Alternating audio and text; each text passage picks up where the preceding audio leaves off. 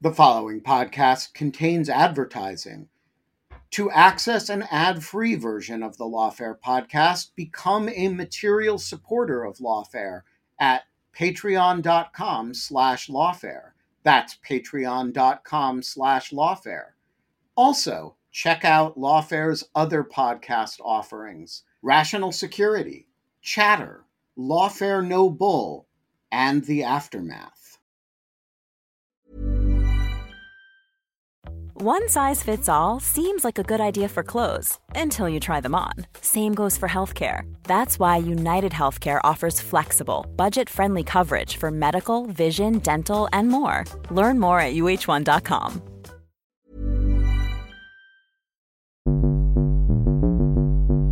This is Chatter. I'm Shane Harris.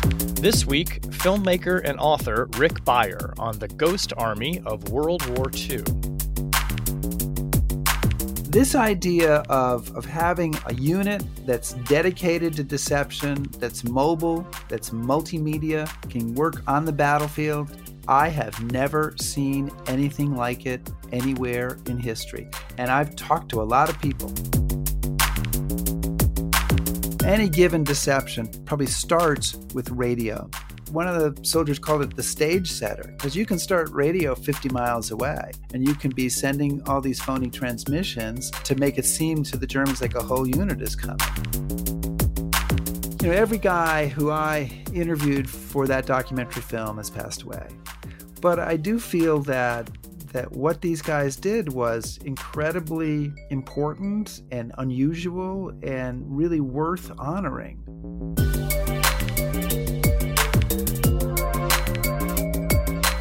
Rick Beyer, welcome to Chatter. Thanks so much for joining us. Oh, it's great to be here. Thank you. I'm really excited to talk with you about your book, The Ghost Army of World War II. One of the reasons I really was interested in speaking with you is I've covered intelligence for, a couple of decades now. And usually when we talk about intelligence and espionage and operations, people conjure up images of, spies going in on daring missions to retrieve information, or, we think of electronic surveillance. We don't often think about another really big part of intelligence, which is deception and taking actions to make an adversary believe something that's not true, or to distract them from the truth.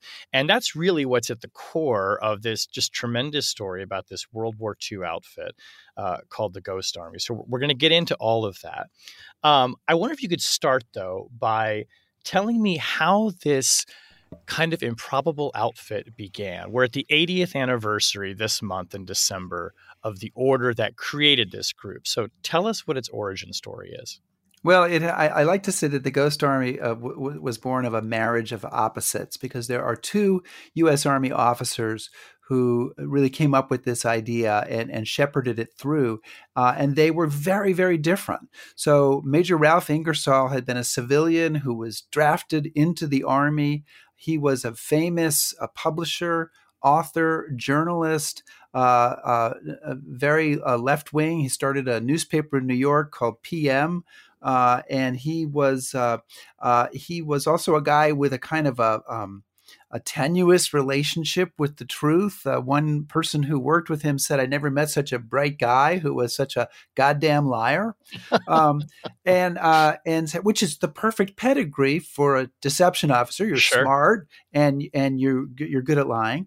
So he ends up being drafted, but he becomes an officer. He serves in North Africa, and then he is in London working for the Special Plans Branch for the U.S. Army forces there in 1943, and they're working on planning the invasion. And his boss there is Colonel Billy Harris. And Billy Harris is the exact opposite of Ralph Ingersoll. He's a military, square, clean-cut West Point guy. His father was a general. His brother was a general. Everybody in his family are generals. He becomes a general later on.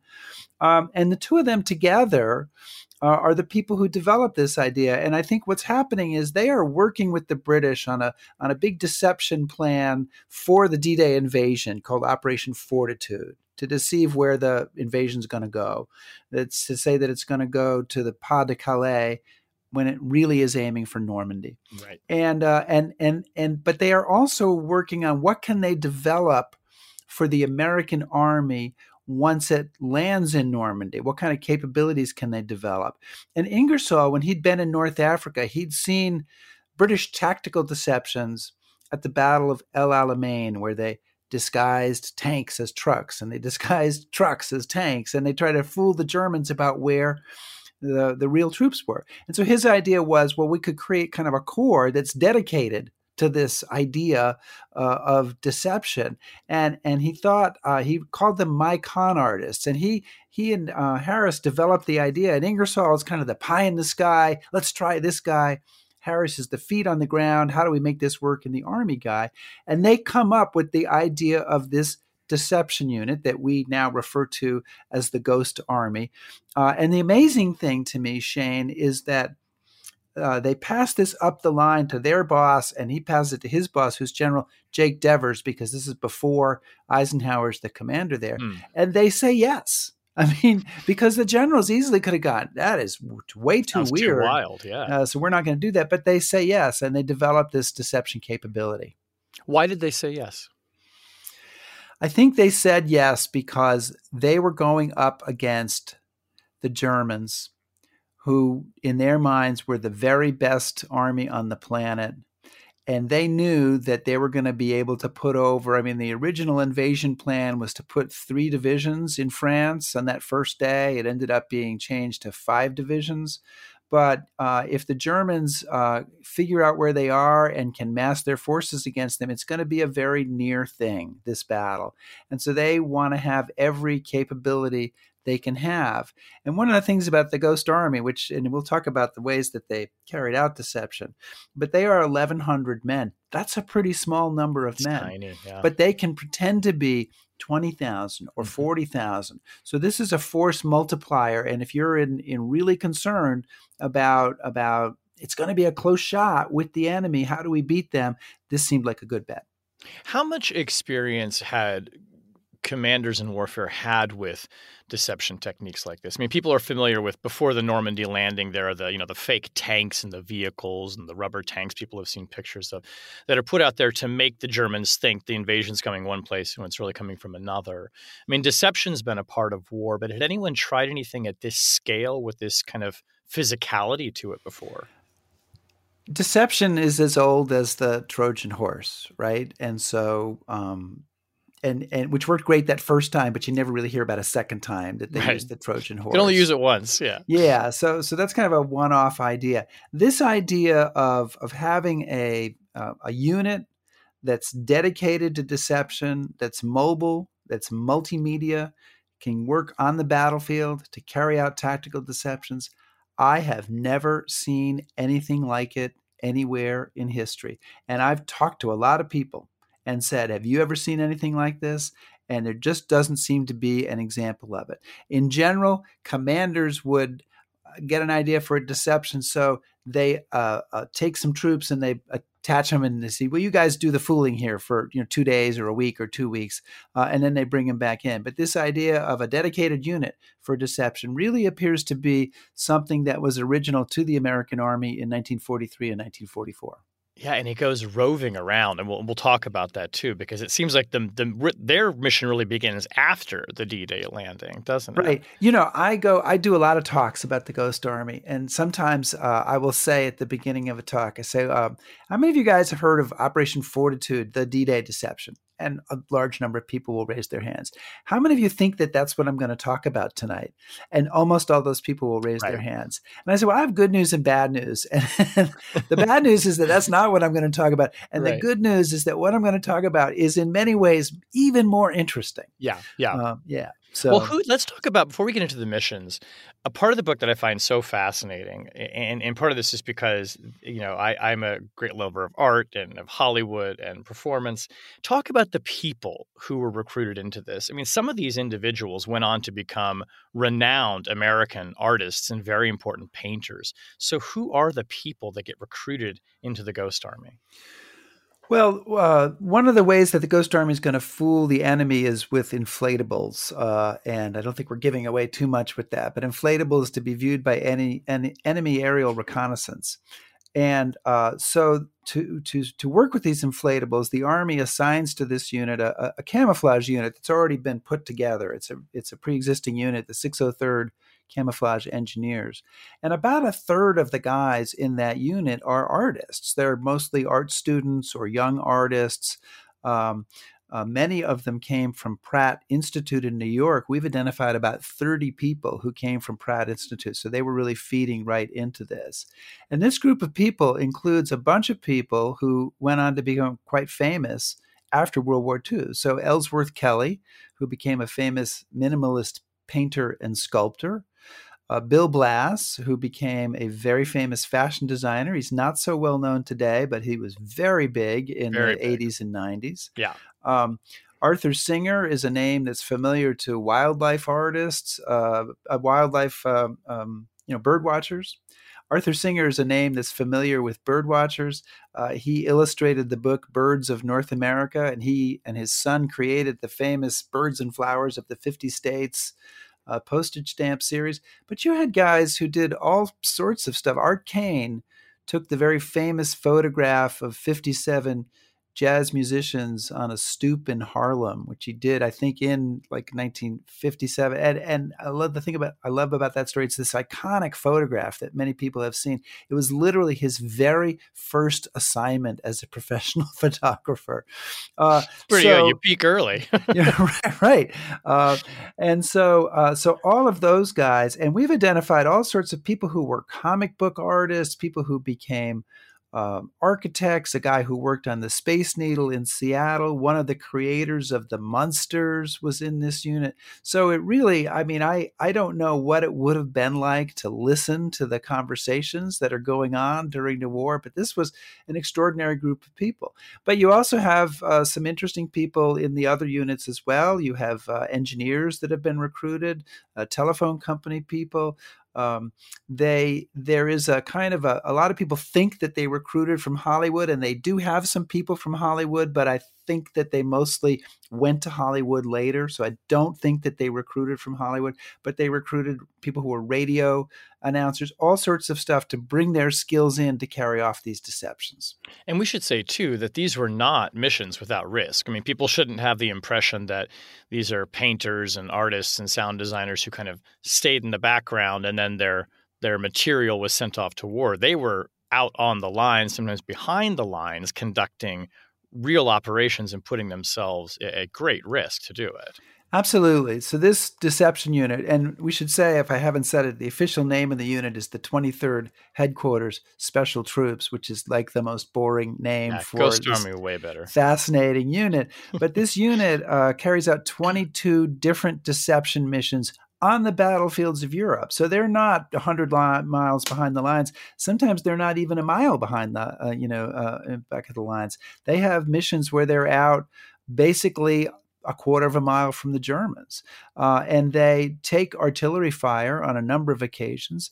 They lose 3 people killed during the course of the war, and really, I think about 30 who were wounded. And it's a little confusing because not all of them received Purple Hearts, but as you go through the records, you realize that there's a bunch of people who were wounded. And I think because of secrecy or because of whatever, they didn't receive Purple Hearts.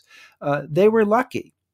They recognized they were lucky. They could have had the Germans figured out what they were doing and attacked in their area in force. They could have been wiped out. And that came close to happening at the Battle of the Bulge. But they took casualties. They were in danger, but they were lucky. There's a great quote that begins the second chapter of your book from is it Jack Massey, or is it Jack Massey or Maisie? Jack Massey. Jack Massey, who says, of the people in this group, we were looked on as kind of nutcases by the hardworking, no-nonsense backbone of America, the people that worked for a living and didn't sketch.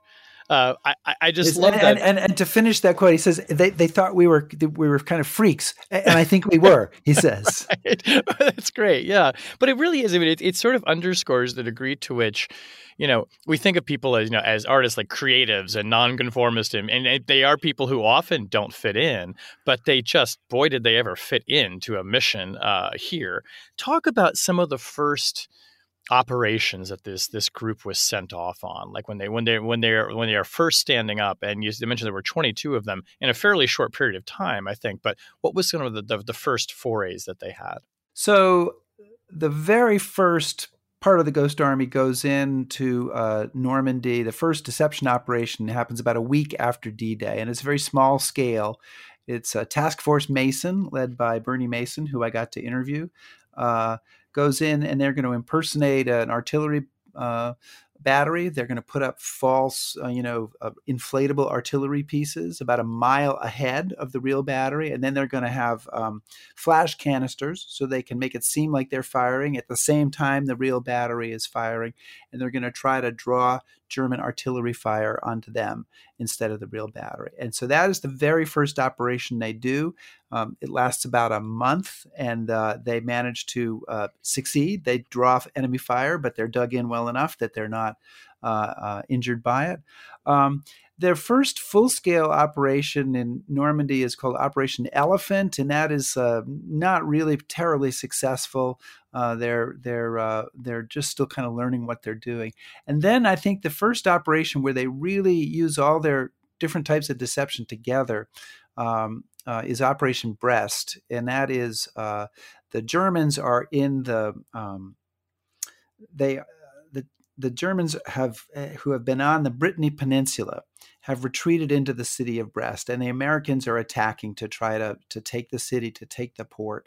And the Ghost Army is brought in to pretend to be the 6th Armored Division attacking to the flanks. Well, the real American attack is going to come from the center.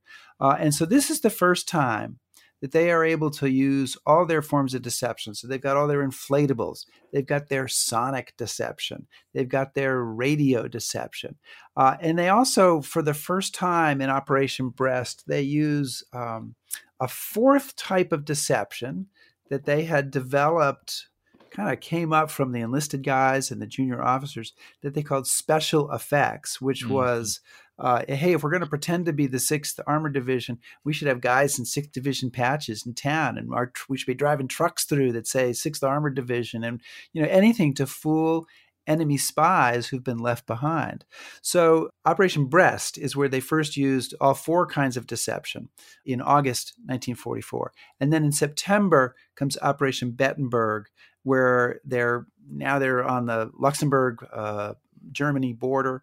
And that's really where they start to gel and really be able to carry it off. And at that point, they are literally, this group of 1,100 Americans is holding 25 miles of George Patton's line while Patton's attacking the fortress city of Metz. And they're doing it with inflatable tanks and sound effects and guys driving around in Jeeps, wearing patches of the unit that they're impersonating, and carrying off this extraordinary deception that manages to keep the Germans, who are at that point are reorganizing and trying to strike back against the Americans, from realizing that they could get around behind Patton through that hole. So I think that's it's an early deception, but one of their most amazing deceptions.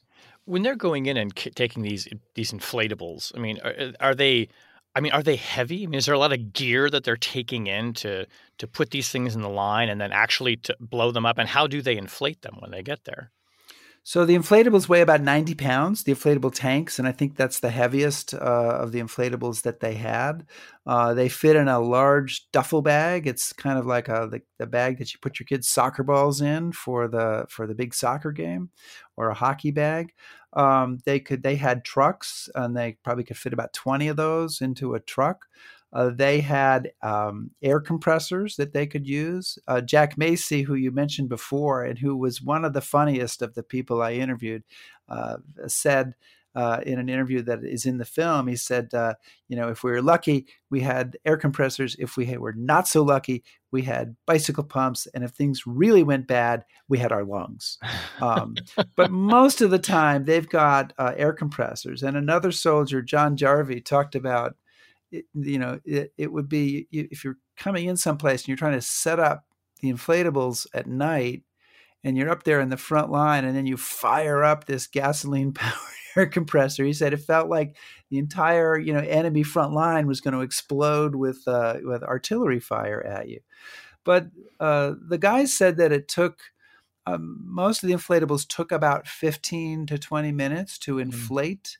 But inflating an inflatable is only the first part of the job, because second of all, you have to camouflage the inflatable, but do so badly on purpose. Why? So that the enemy will see it, but not think that you wanted them to see it. Okay, so good, but not too good. Yeah, and then you have to watch to make sure, if it's a tank, that the barrel doesn't start to deflate. And I have worked with inflatable tanks for display purposes over the last 15 years, and I can tell you that is a frequent problem that I've had, and the soldiers, many of whom made all manner of Viagra jokes about this. Sure.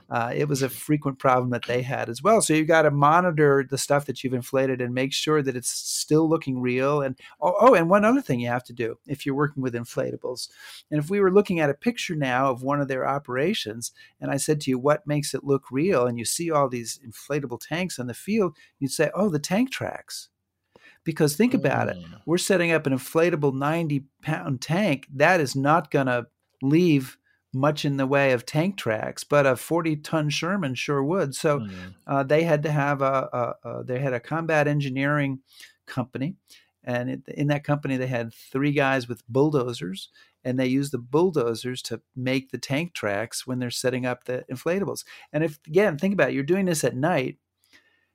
If you miss one, that could clue the enemy into the whole thing, because they'd be like, why does that tank not have any tank tracks to it? Wait a minute, we need to take a closer look at this. So attention to detail is so important in every aspect of these deceptions. And did they have to, because I'm wondering now with all of this activity, you kind of alluded to this earlier with the air compressors, how in the world they didn't give themselves away to the Germans. So did they have to come in knowing that the Germans would be nearby, but not so close that they could see them setting up these props?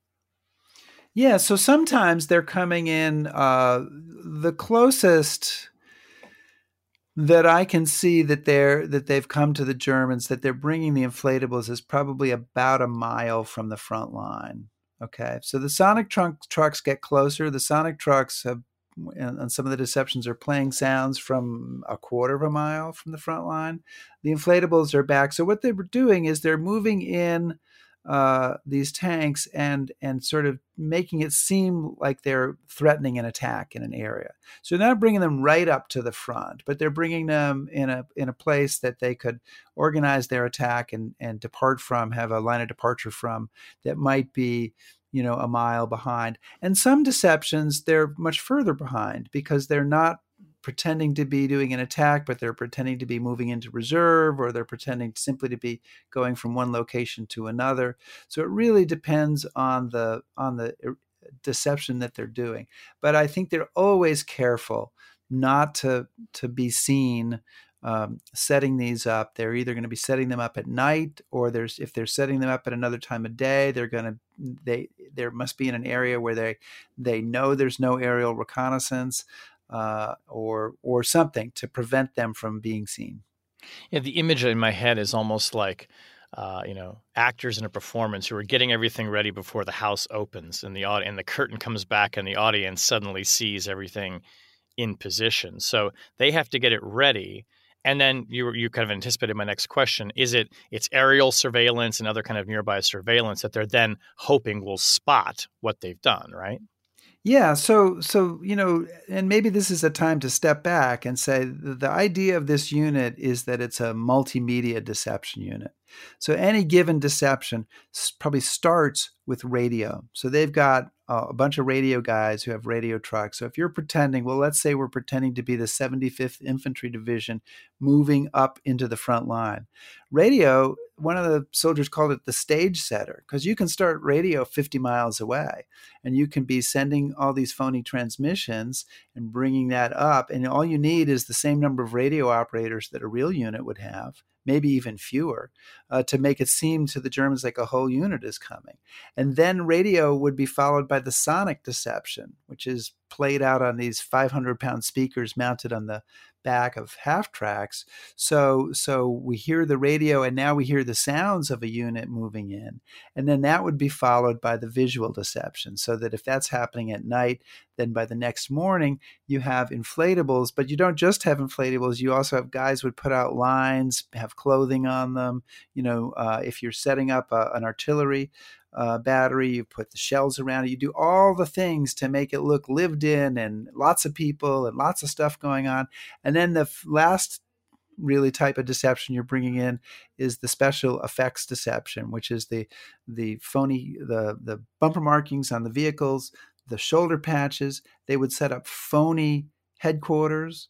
If you have a phony headquarters, you also need a phony general. So they'd take their own officers and put them in, put general stars on them and have march them in and out and doing various inspections. I mean, it sounds crazy, but you have all these different types of deception, and you don't expect the enemy to get all of them, right? You expect them to get bits and pieces, and then you're depending on that German intelligence officer. Somebody's reported hearing this, and the radio guys think they heard a little bit of this, and maybe the reconnaissance saw something, or a spy saw something. You're depending on him to take these all together and go, aha, I have figured out, that the 75th Division is moving in here. And he's going to believe it because he believes that it is something that he has put together, that his brilliance has figured that out from the clues he's gotten, when in fact it's just not true at all. Yeah, I think that's such a perceptive insight, that it's not necessarily about the totality of the scene, but making somebody believe one or two pieces of it enough and making it compelling enough that they feel invested in it being true. And one of the parts of that then means that the very first step in a deception is you have to say, first of all, what do I want the enemy to do?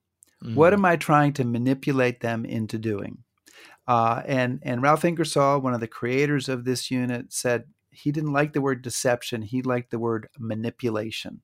So what do I want the enemy to do? And now, what do I want to convince them of that's going to make them want to do that? And then you develop your story. And the story is probably the most important thing, because once you've got your story, then you can feed it out to all these different channels: visual, sonic, radio, special effects, and they're all playing the same story. And if the enemy gets one piece or gets three pieces or five pieces of that, hopefully they can put it together. And that's basically the way you make deception work. Because if you look honestly, if you just showed them everything, if we put a bunch of inflatable tanks out so you could see them, and if we had radio transmissions in the clear that weren't coded, and if it was all too obvious, they wouldn't buy it. So there's a certain amount of attention to detail and a certain amount of subtlety involved. Who was the one coming up with the stories, or who had to make the decision? Okay, we want the enemy to do the following. That is a great question, and I am not sure that I have a solid answer on it. I would say that it's most likely the Special Plans Branch, which initially is the Special Plans Branch under Eisenhower, but then it becomes the Special Plans Branch under General Omar Bradley, who's the commander of the 12th U.S. Army Group. And that's Ralph Ingersoll and Billy Harris and Went Eldridge and a few other officers. And I think they are working with commanders, talking to commanders, getting the orders from Bradley. I know of one deception where Bradley basically turns to Ralph Ingersoll and says, "Can you guys do anything to help us with this? Patton's moving on Bastogne The Germans are going to see what's happening. What can you do to fool the Germans about this? So I think that's basically, it comes from Bradley and the top officers. And then somehow in that special plans branch, they develop the story and the ideas that then go out to Colonel Reeder, who's the commander of the 23rd Headquarters Special Troops. And then eventually it gets down to the four different types of deception. And do we have any sense of how this landed with the Germans? I mean, obviously, we can measure success probably in different ways. Maybe they were manipulated into firing on a position that wasn't real. But do we have any accounts of, the Germans even talking to themselves that show us how convincing these deceptions were? Yeah, I don't have a lot of accounts from the German side. We do know that in their final deception, Operation Viersen, that the German maps had marked the 79th Division, exactly where the Ghost Army was portraying it along the Rhine River. We know of other deceptions where we can look at German documentation and German maps and say that they bought a deception. But it's not every one. And there's deceptions where they buy it for a day or two and then they kind of go, oh, maybe not. And their maps kind of erase that unit from the map.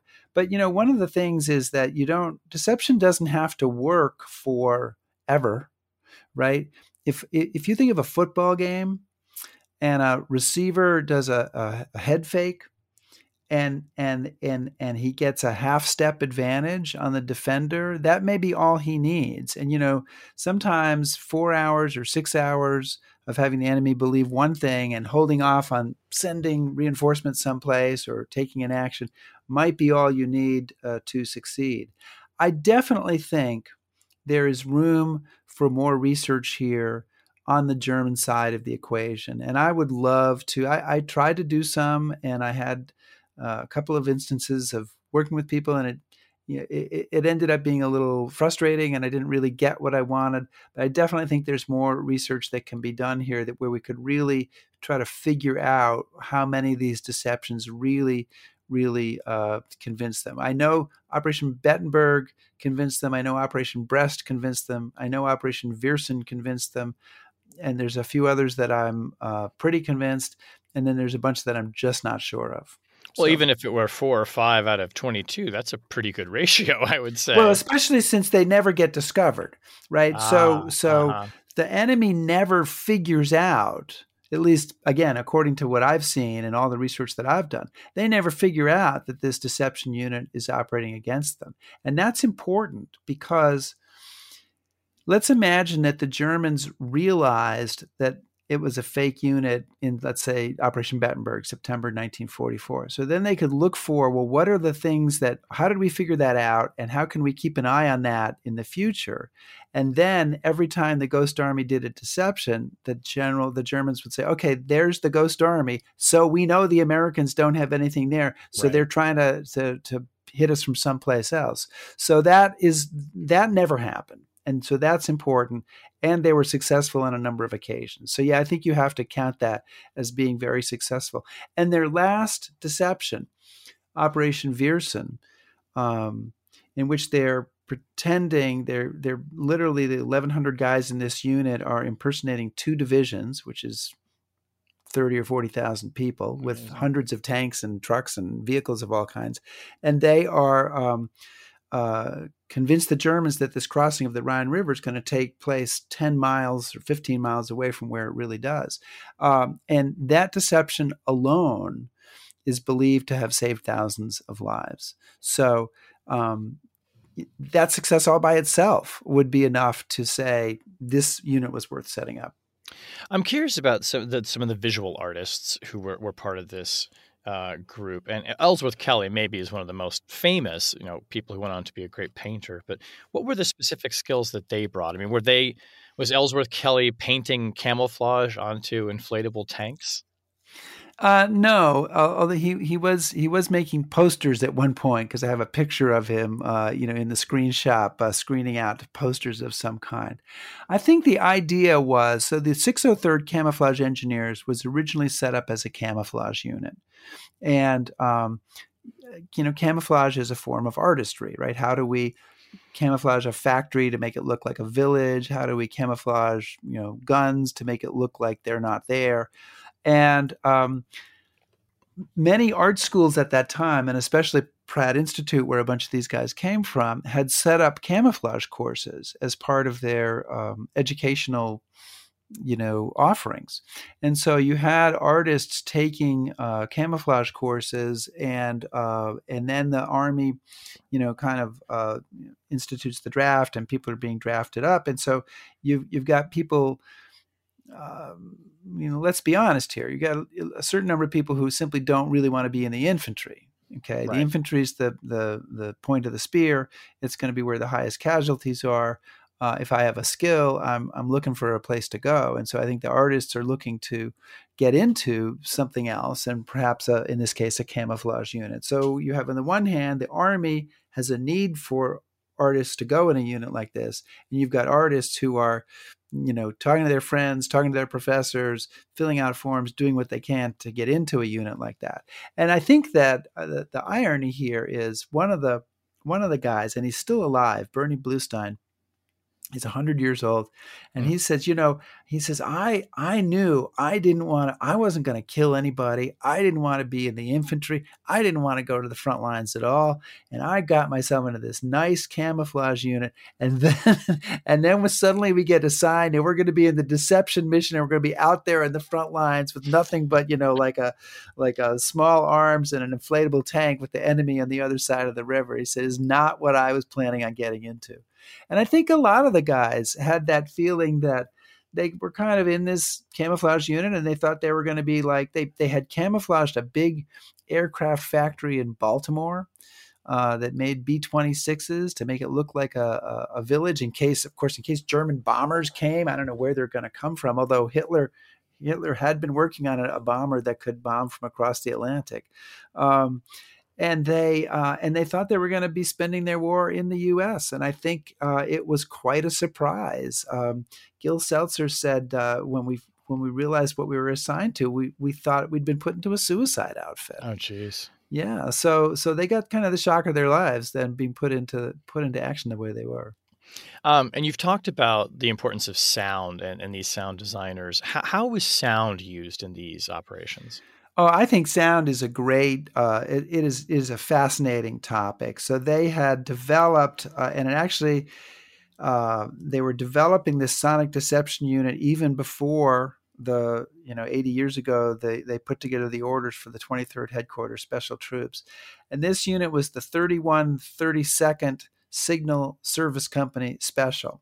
And so their mission is to use recorded sound to fool the enemy. And what they did is first of all, they went down to the Army Proving Ground at Fort Knox, and they worked with engineers from Bell Labs, and they recorded all sorts of sounds of tanks on the move, trucks on the move, guys digging in at the front lines, people assembling pontoon bridges, just about anything that you could imagine that you would need. And they recorded these on these 16-inch glass transcription discs that were the same thing that they used in recording studios to record Frank Sinatra and a hit song. And then they made from this a collection of sound effects records.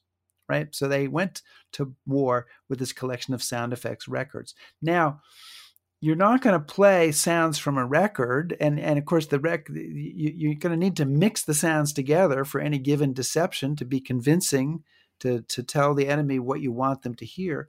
So they mixed them from these records onto magnetized wire. Okay, so this is before there's audio tape, which is magnetized tape. There's wire, and it's about the consistency of fishing wire and fishing line, and about 6 feet of it is about 1 second of sound.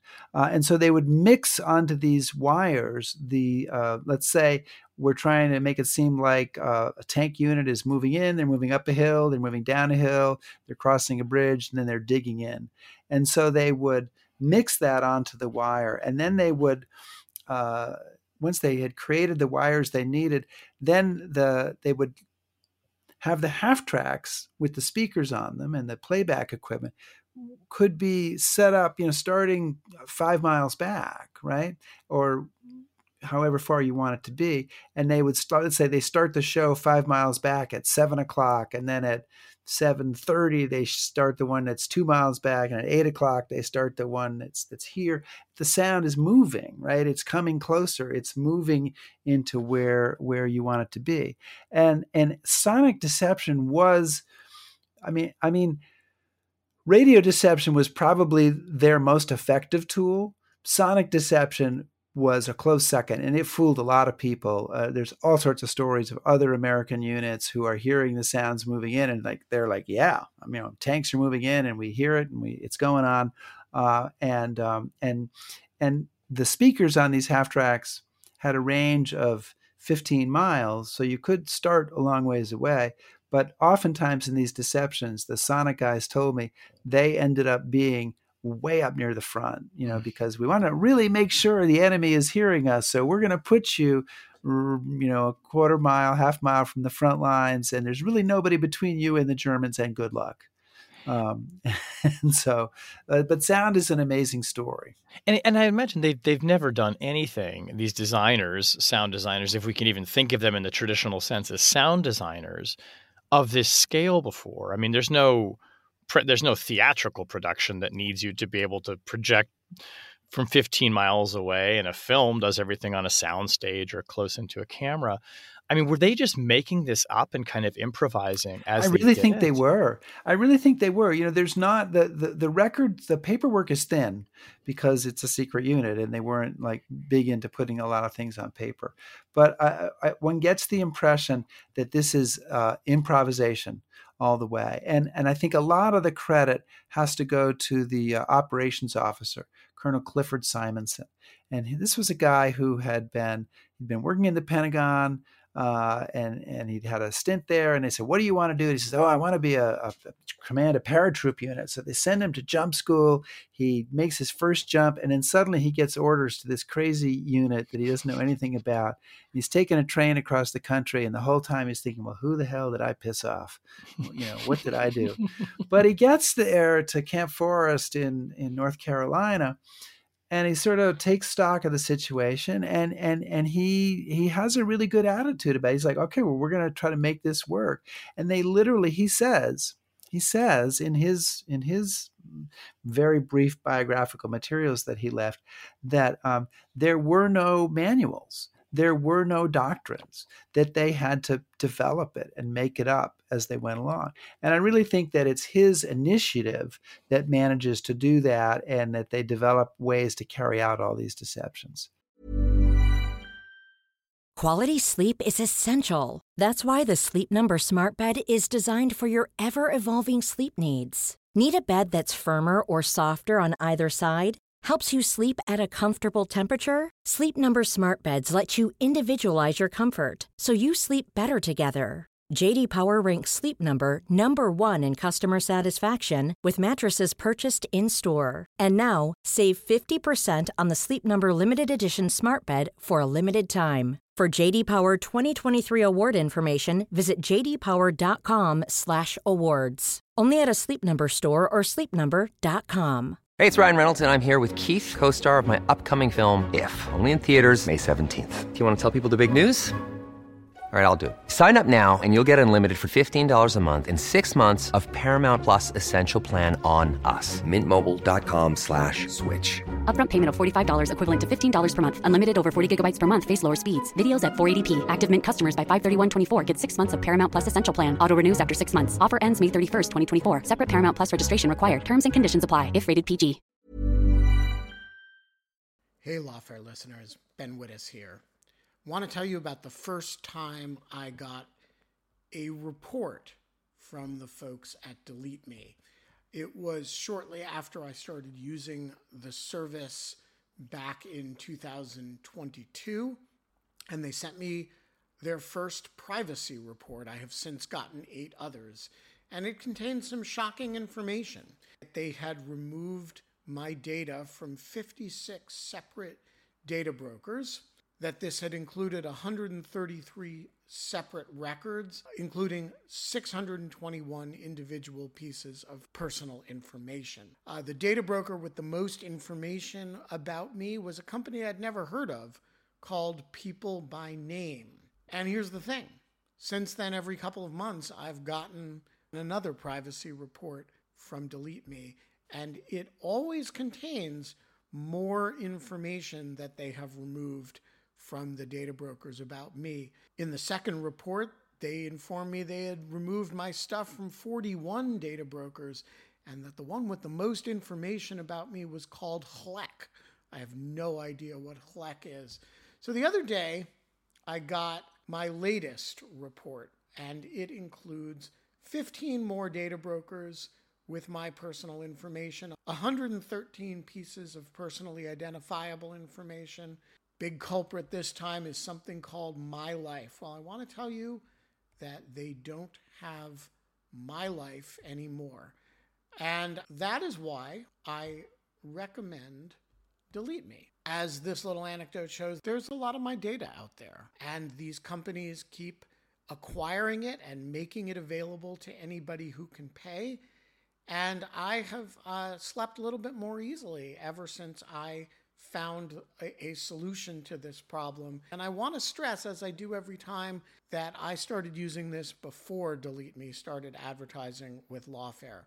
Delete Me finds and removes any personal information you don't want online, and it makes sure it stays off. And that's the point of this little story, that, they keep coming back. You can get it removed once, but they'll put it back, and then Delete Me comes and takes it off again. It's a subscription service that removes your personal information from the largest people search databases on the web, and in the process helps prevent potential identity theft, doxing, and phishing scams. Delete Me sends you regular personalized privacy reports, just like the ones I've been describing, showing what info they found where they found it, and what they removed. And critically, as this story reflects, it isn't just a one-time service. It's always working for you, constantly monitoring and removing the personal information you don't want on the internet. It does all the hard work of wiping you and your family's personal information off the web. Data brokers hate Delete Me, which is why I like it. Your profile is no longer theirs to sell. So take control of your data and keep your private life private by signing up for Delete Me, now at a special discount for our listeners. Today, get 20% off your Delete Me plan when you go to joindeleteme.com/lawfare20 and use promo code lawfare20 at checkout. The only way to get 20% off is to go to joindeleteme.com/lawfare20 and enter code lawfare20 at checkout. That's joindeleteme.com/lawfare20, code lawfare20. And did that doctrine inform future deception operations? Or the things that the Ghost Army did that become the basis for what the military and intelligence agencies will do in generations hence? So I the Ghost Army story is classified after World War II, and people say, well, why is it classified? And so, well, it's classified because we thought it worked, and we thought we might have another war against the Russians, and we would need those skills. But somehow, in classifying it, the Army seemed to classify it from themselves as well, and it kind of got lost, and it really wasn't reintroduced until, gosh, I'm going to say the 90s. And you start to see, maybe it's late 80s and 90s, and you start to see, Fred Fox, who was an officer in the Ghost Army, has lunch with the Joint Chiefs of Staff. Bill Blass is invited to the Pentagon, and he's talking to the CIA. And so you really are getting a sense that people are now going back and looking at these techniques and saying, this was really good. We should come back and adopt this. And, people say, well, yeah, but it wouldn't work today. You couldn't have inflatable tanks aren't going to work in today's battlefield.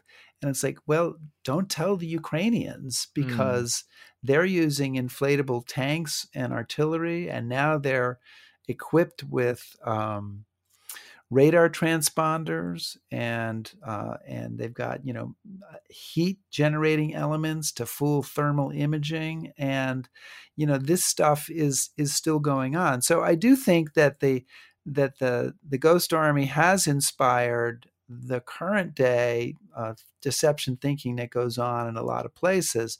But I do think it was kind of lost for a while by the U.S. Army, which is probably not the first time that that's happened, right? I mean, Yeah. you know more about that than I do, but Well, yeah. Well, let's talk about kind of how it gets unearthed. I mean, you mentioned Fred Fox, who is one of these characters I really loved reading about in your book, who is, I mean, it just seems like, somebody who is just wants to be a star, and right. And he engages in a lot of these special effects kinds of operations where they're going into villages pretending to be generals to fool the, leftover German spies and collaborators into thinking the Americans are moving in. When does the military start reaching out generations later to guys like him and Bill Blass? How do they figure out, first of all, that this even happened? well, I think a lot of the credit has to go to my friend Roy Eichhorn, who was in my documentary film, and he's quoted in my book, and he's on the board of our Ghost Army Legacy Project. And Roy's father, his stepfather, really, George Martin, was one of the Ghost Army soldiers. But Roy ended up working for the U.S. Army and working for the he had a bunch of different posts, but he's working at Fort Belvoir in kind of a research and teaching position.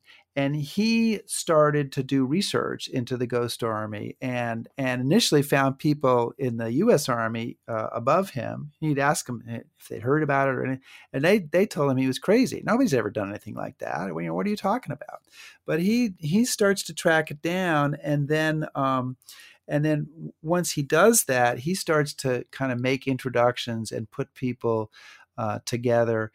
He brings Ghost Army veterans back to some seminars that are held with the U.S. Army, so that there can be a kind of a transferring of information. And I think Roy is also very secrecy oriented, so I'm sure there's parts of that story that he hasn't told me. Let's just say, still to this day. Yeah, probably. But I think that was part of it. Although Fred Fox having lunch with the Joint Chiefs and taking place in the Stratagem Conference, that happens well earlier. So I'm not exactly sure. So Fred Fox is involved in this deception conference, and I'm going to say I think it was in '77, but it's sometime around then, and Billy Harris is also involved in it. Ralph Ingersoll is not, and it's still secret. It was called the Stratagem Conference, and there's this 2-volume transcription, of everything that went on in this conference, and it's still secret. So I've applied for a Freedom of Information Act request, which has basically been ignored. And so I don't have all the answers as to exactly how they figured it out, but somebody put it together and brought these guys back. And that sort of started it. And then Roy's work really built on that and got it a lot further with the U.S. Army. And today, I mean, I think I've spoken to a number of branches of the U.S. military, including the PSYOP soldiers at Fort Bragg, and been down at the the special operations in Tampa and other places. And there's a lot of interest in the Ghost Army, and of course the U.S. Army is not telling me everything that they're doing, but I do think that their deception capability today is probably much more robust than it was 20-25 years ago. And obviously, you find out about the story, and you've made a film about this. You've co-authored a book about it.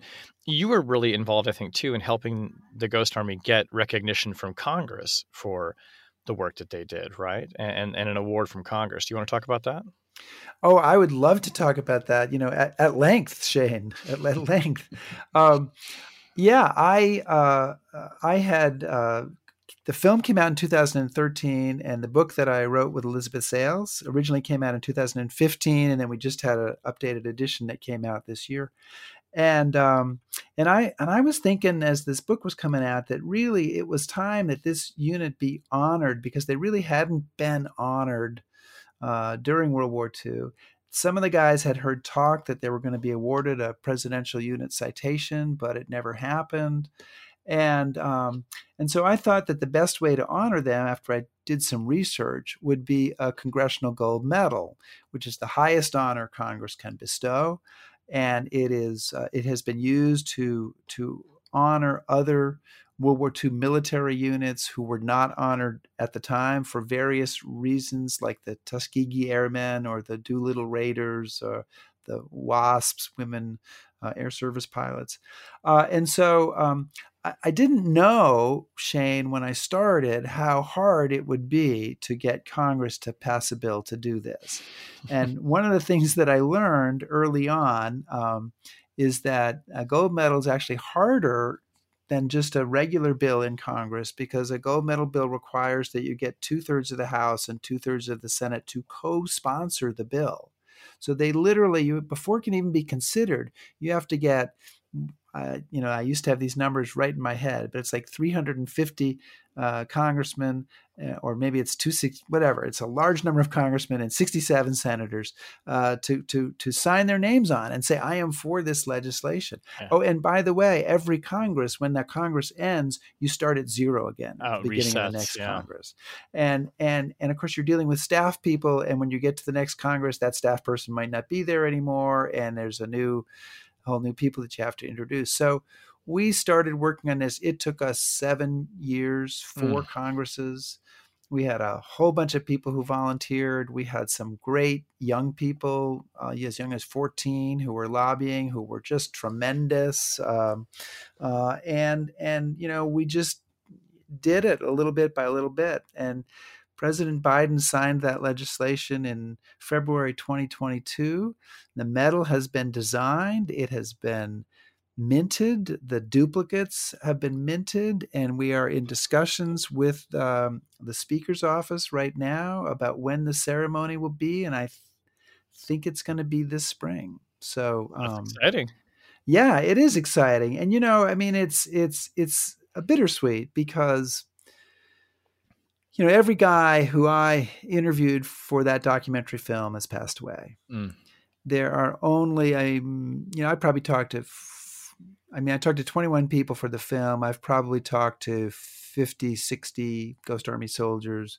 There are only 8 who are still alive. And I don't know that we're going to get more than 2 or 3 to come to this ceremony.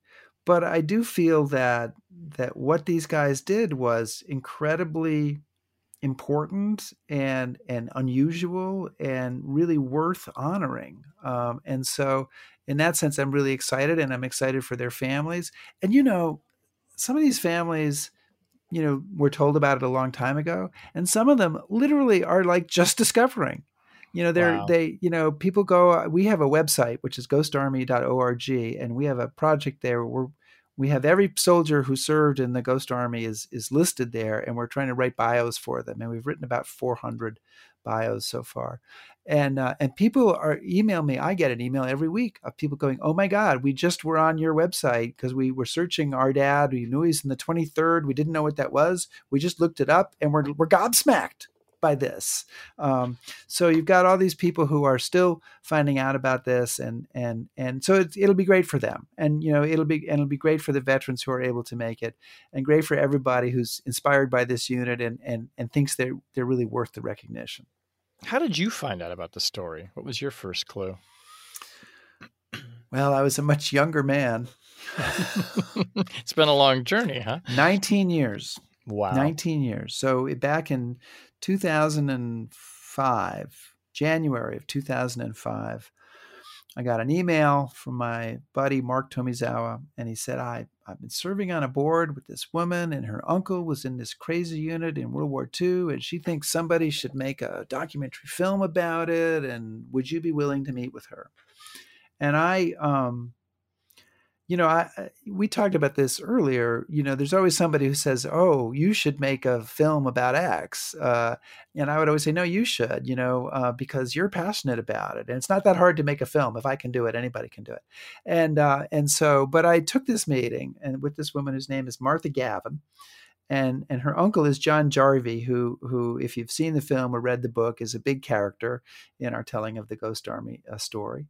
And I remember sitting in this coffee shop. It was in early February of 2005 in Lexington, Massachusetts, where I lived at the time. And she walked in with the armload of red 3-ring binders. It was her uncle's wartime scrapbooks. And he was one of the artists in the unit. So you had his art in there, and you had ephemera and photographs and stuff. And I'm leafing through these scrapbooks at this coffee shop in Lexington thinking, yeah, this could be kind of an interesting story. Now, I had no idea, Shane, that I was signing over the rest of my life to it, that I would spend 19 years working on it, that it would become like the project that I'll never do something bigger. I don't think. I mean, I can't imagine. But I was intrigued from the first moments, and that's kind of how we got started telling that story. And how did you get into the documentary filmmaking profession? What was your start? Oh gosh. So I had been working at an ad agency. I was co-owner of the ad agency in Boston called Smash Advertising. And my friend Marco, I mentioned, was one of the other co-owners. And we got a project to do a series of history minutes for the History Channel. And it was 208 history minutes hosted by Sam Waterston, called Time Lab 2000. It was a huge project. It was like a 2-year project. We shot with Sam 3 1-week periods where we would knock out 60 of these things in a week, and they were all kind of based on this idea of a story with an aha ending, right? Something that like how 3 cigars changed the course of the Civil War. So there you go. And doing this, I realized that I could marry my love of history with something that made money. And I hadn't kind of put that together before, being a little slow on the uptake. So I said to Artie Sheff, who was the marketing guy at the History Channel who'd hired me, I said, God, can you introduce me to the people there who make documentaries? I'd like to do that. And he said, well, I can introduce you, but they will never hire you. I remember those were his exact words. So he was wrong. They did hire me eventually. I started making documentaries for the History Channel. And most of the documentary work I've done has been for the History Channel, a little bit for National Geographic. And The Ghost Army is the one film that every other film I've made was commissioned, right? So they said, here's $200,000, go make a film. Mm-hmm. And The Ghost Army was one that, because nobody was interested in it, I pitched that everywhere. Nobody was interested. And I said, well, it's just too good a story. I'll raise the money myself. How hard can it be? and you found out. Yeah, I found out. And we raised money from 700 donors. I learned a lot about fundraising and a little bit about the Ghost Army and filmmaking as well. We talked a little bit before we started the interview about whether Hollywood ever came calling on this story, and you said there's been interest in this. I mean, I can't imagine why they wouldn't want to make a story about basically people staging productions on a battlefield. But is that something? It's making a feature film, I would imagine, is even more of a gamble and a slog perhaps than trying to get a documentary made.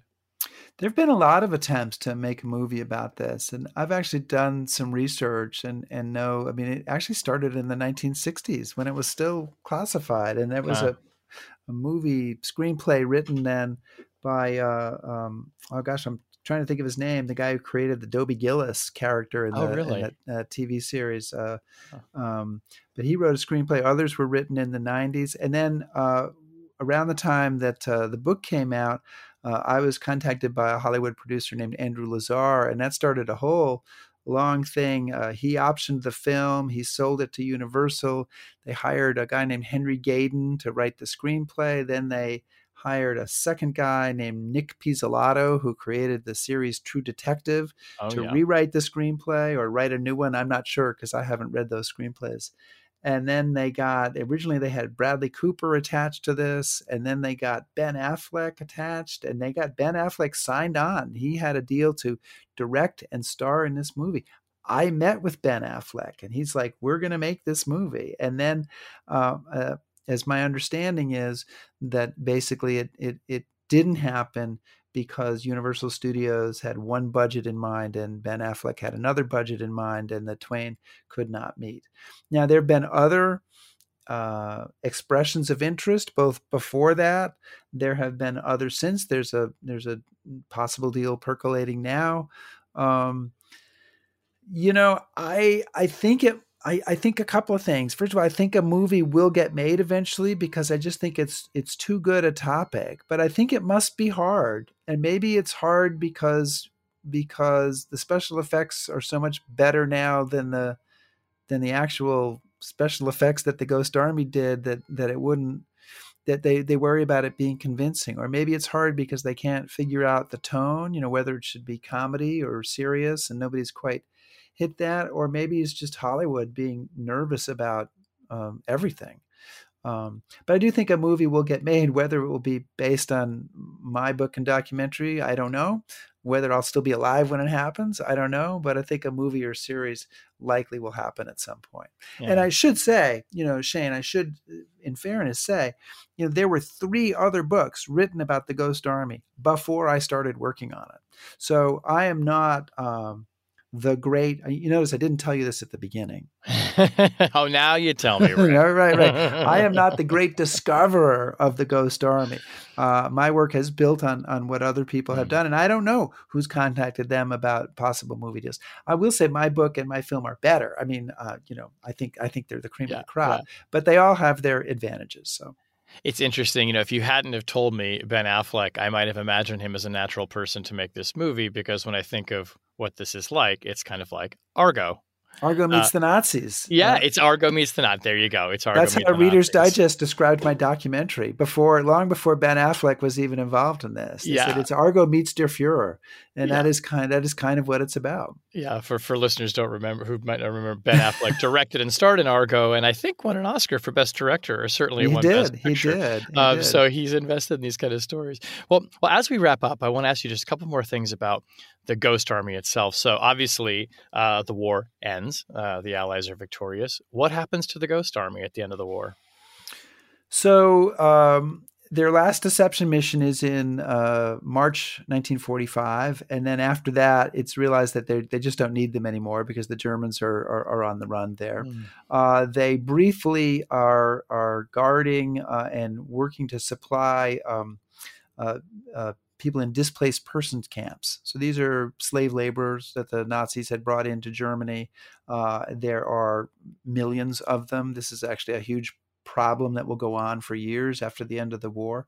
But these guys are guarding a bunch of displaced persons camps and having various adventures trying to find food for people and take care of them. And then they're brought back to the U.S. and they are told to prepare to go to Japan because they are going to be sent for the invasion of Japan, being led by Douglas MacArthur. They are given a month off, and during that month off, the U.S. drops the atomic bomb on Japan.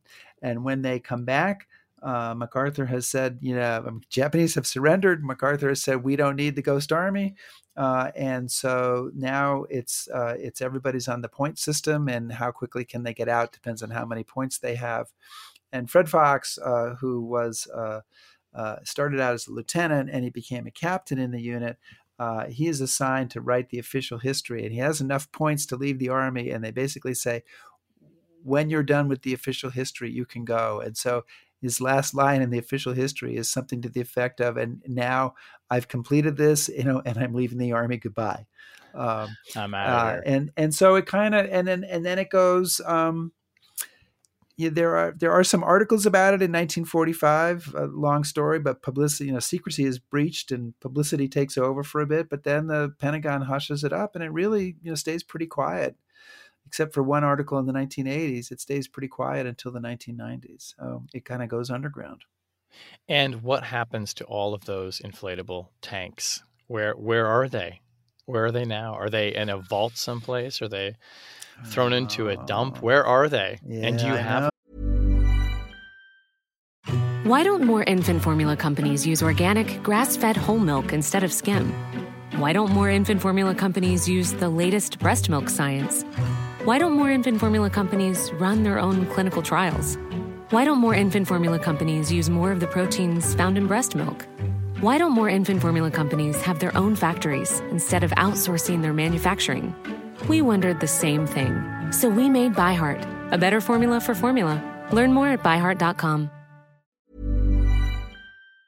Oh, I know. I have a replica. I have one that I had. I have several that I had made. Um, they burned the tanks that they had in Europe. Wow. I've seen the pictures of that fire. So I believe they burned everything they had. I mean, they would have been pretty beaten up by that time, and they probably weren't worth the space sending home on ships. They would have had other ones that they would have given them. So what happens to them? I know that there's some pictures that are post-war where these tanks are in the pictures. So they're being used as part of war games, where the army fights they have a name for it. I can't think of it, but they fight a force, you have a red team and a blue team, and they use these in those kind of missions. And then I heard an intriguing story that I've never been able to track down, that a whole bunch of these were sold to Israel. Really? So my assignment to you, Shane. Here we go. There you go. When you're done with all the cyber stuff and you're done with everything else, you can try to see if you can track down, did these inflatable tanks actually go to Israel? But the thing that I think is still around, but I haven't been able to find it, would be the sound effects. Okay, because sound effects records, they would have made multiple sets, and it's also possible that Ghost Army soldiers took some of them home. I mean, there's a lot of places, and the tanks probably wouldn't have lasted. They were made out of a material that wasn't like a long-lasting material, so they probably wouldn't still be. They'd be able to just ball of rubber, but the sound effects should be around. And if I ever get a time when I'm not busy doing interviews, I will try to go search for those sound effects and see if I can find them. Track it down. I can imagine playing them out in the field, for a whole afternoon and letting them move closer to people so they can get the scare the dickens out of people. Yeah, you really would. Maybe we're going to put the word out that this is not an advancing army. We're doing a recreation here today.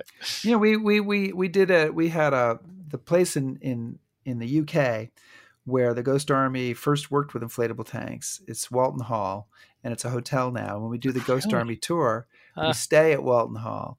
And one year we had an inflatable tank, and we had sound effects playing out of a boombox with of tanks going. And literally somebody walks around the corner of this building and thought there was a tank there, right? They were hit by the visual and the sound, and they thought it was real. And I thought, man, if we can do that, and we're not even really trying, it must have been something during World War II. Must have been. Well, Rick, our tradition on Chatter is that for the actual last question, I reached into the Chatter box, which I have in front of me. And I pre-select a question that's been pre-written. I selected at random, so we're going to see what your actual last question is. Now, when are these written? When are they? We wrote them when we started the show, so it's the same pool of 20 or so questions that we pluck out every week. Oh, this is a good one. I like this one. What's a common misperception about your profession that really annoys you? What do people often get wrong about what it is that you do for a living? So people think that because I'm a documentary filmmaker that I should be able to make all TV sets work. It's like you're in a presentation and you come in and they're like, I can't do this, but you can probably figure it out. And I'm like, I don't know. But, because there's multiple remotes and a lot of buttons and cables and trying to figure it all out. And it's like, that's really not what I do. If you actually think about what I do, I'm really a writer who hires everybody else that they need to be able to make a documentary film. So I have actually been forced to learn about projection systems in TVs so that, when I do presentations, I can do that. But it sort of amazes me that people think, well, you're a documentary filmmaker, you should be able to figure that out. You're the tech guy, right? I know, right? Exactly. Yeah, I'll come over to your house and fix anything you need. Excellent. I'll remember that. Well, Rick Beyer, the book is The Ghost Army of World War II, How One Top Secret Unit Deceived the Enemy with Inflatable Tanks, Sound Effects, and Other Audacious Fakery. It's a terrific story. It's a beautiful book. And thanks so much for coming on the show to talk about it. It's just been a really great pleasure and lots of fun chatting with you. So thank you so much for having me.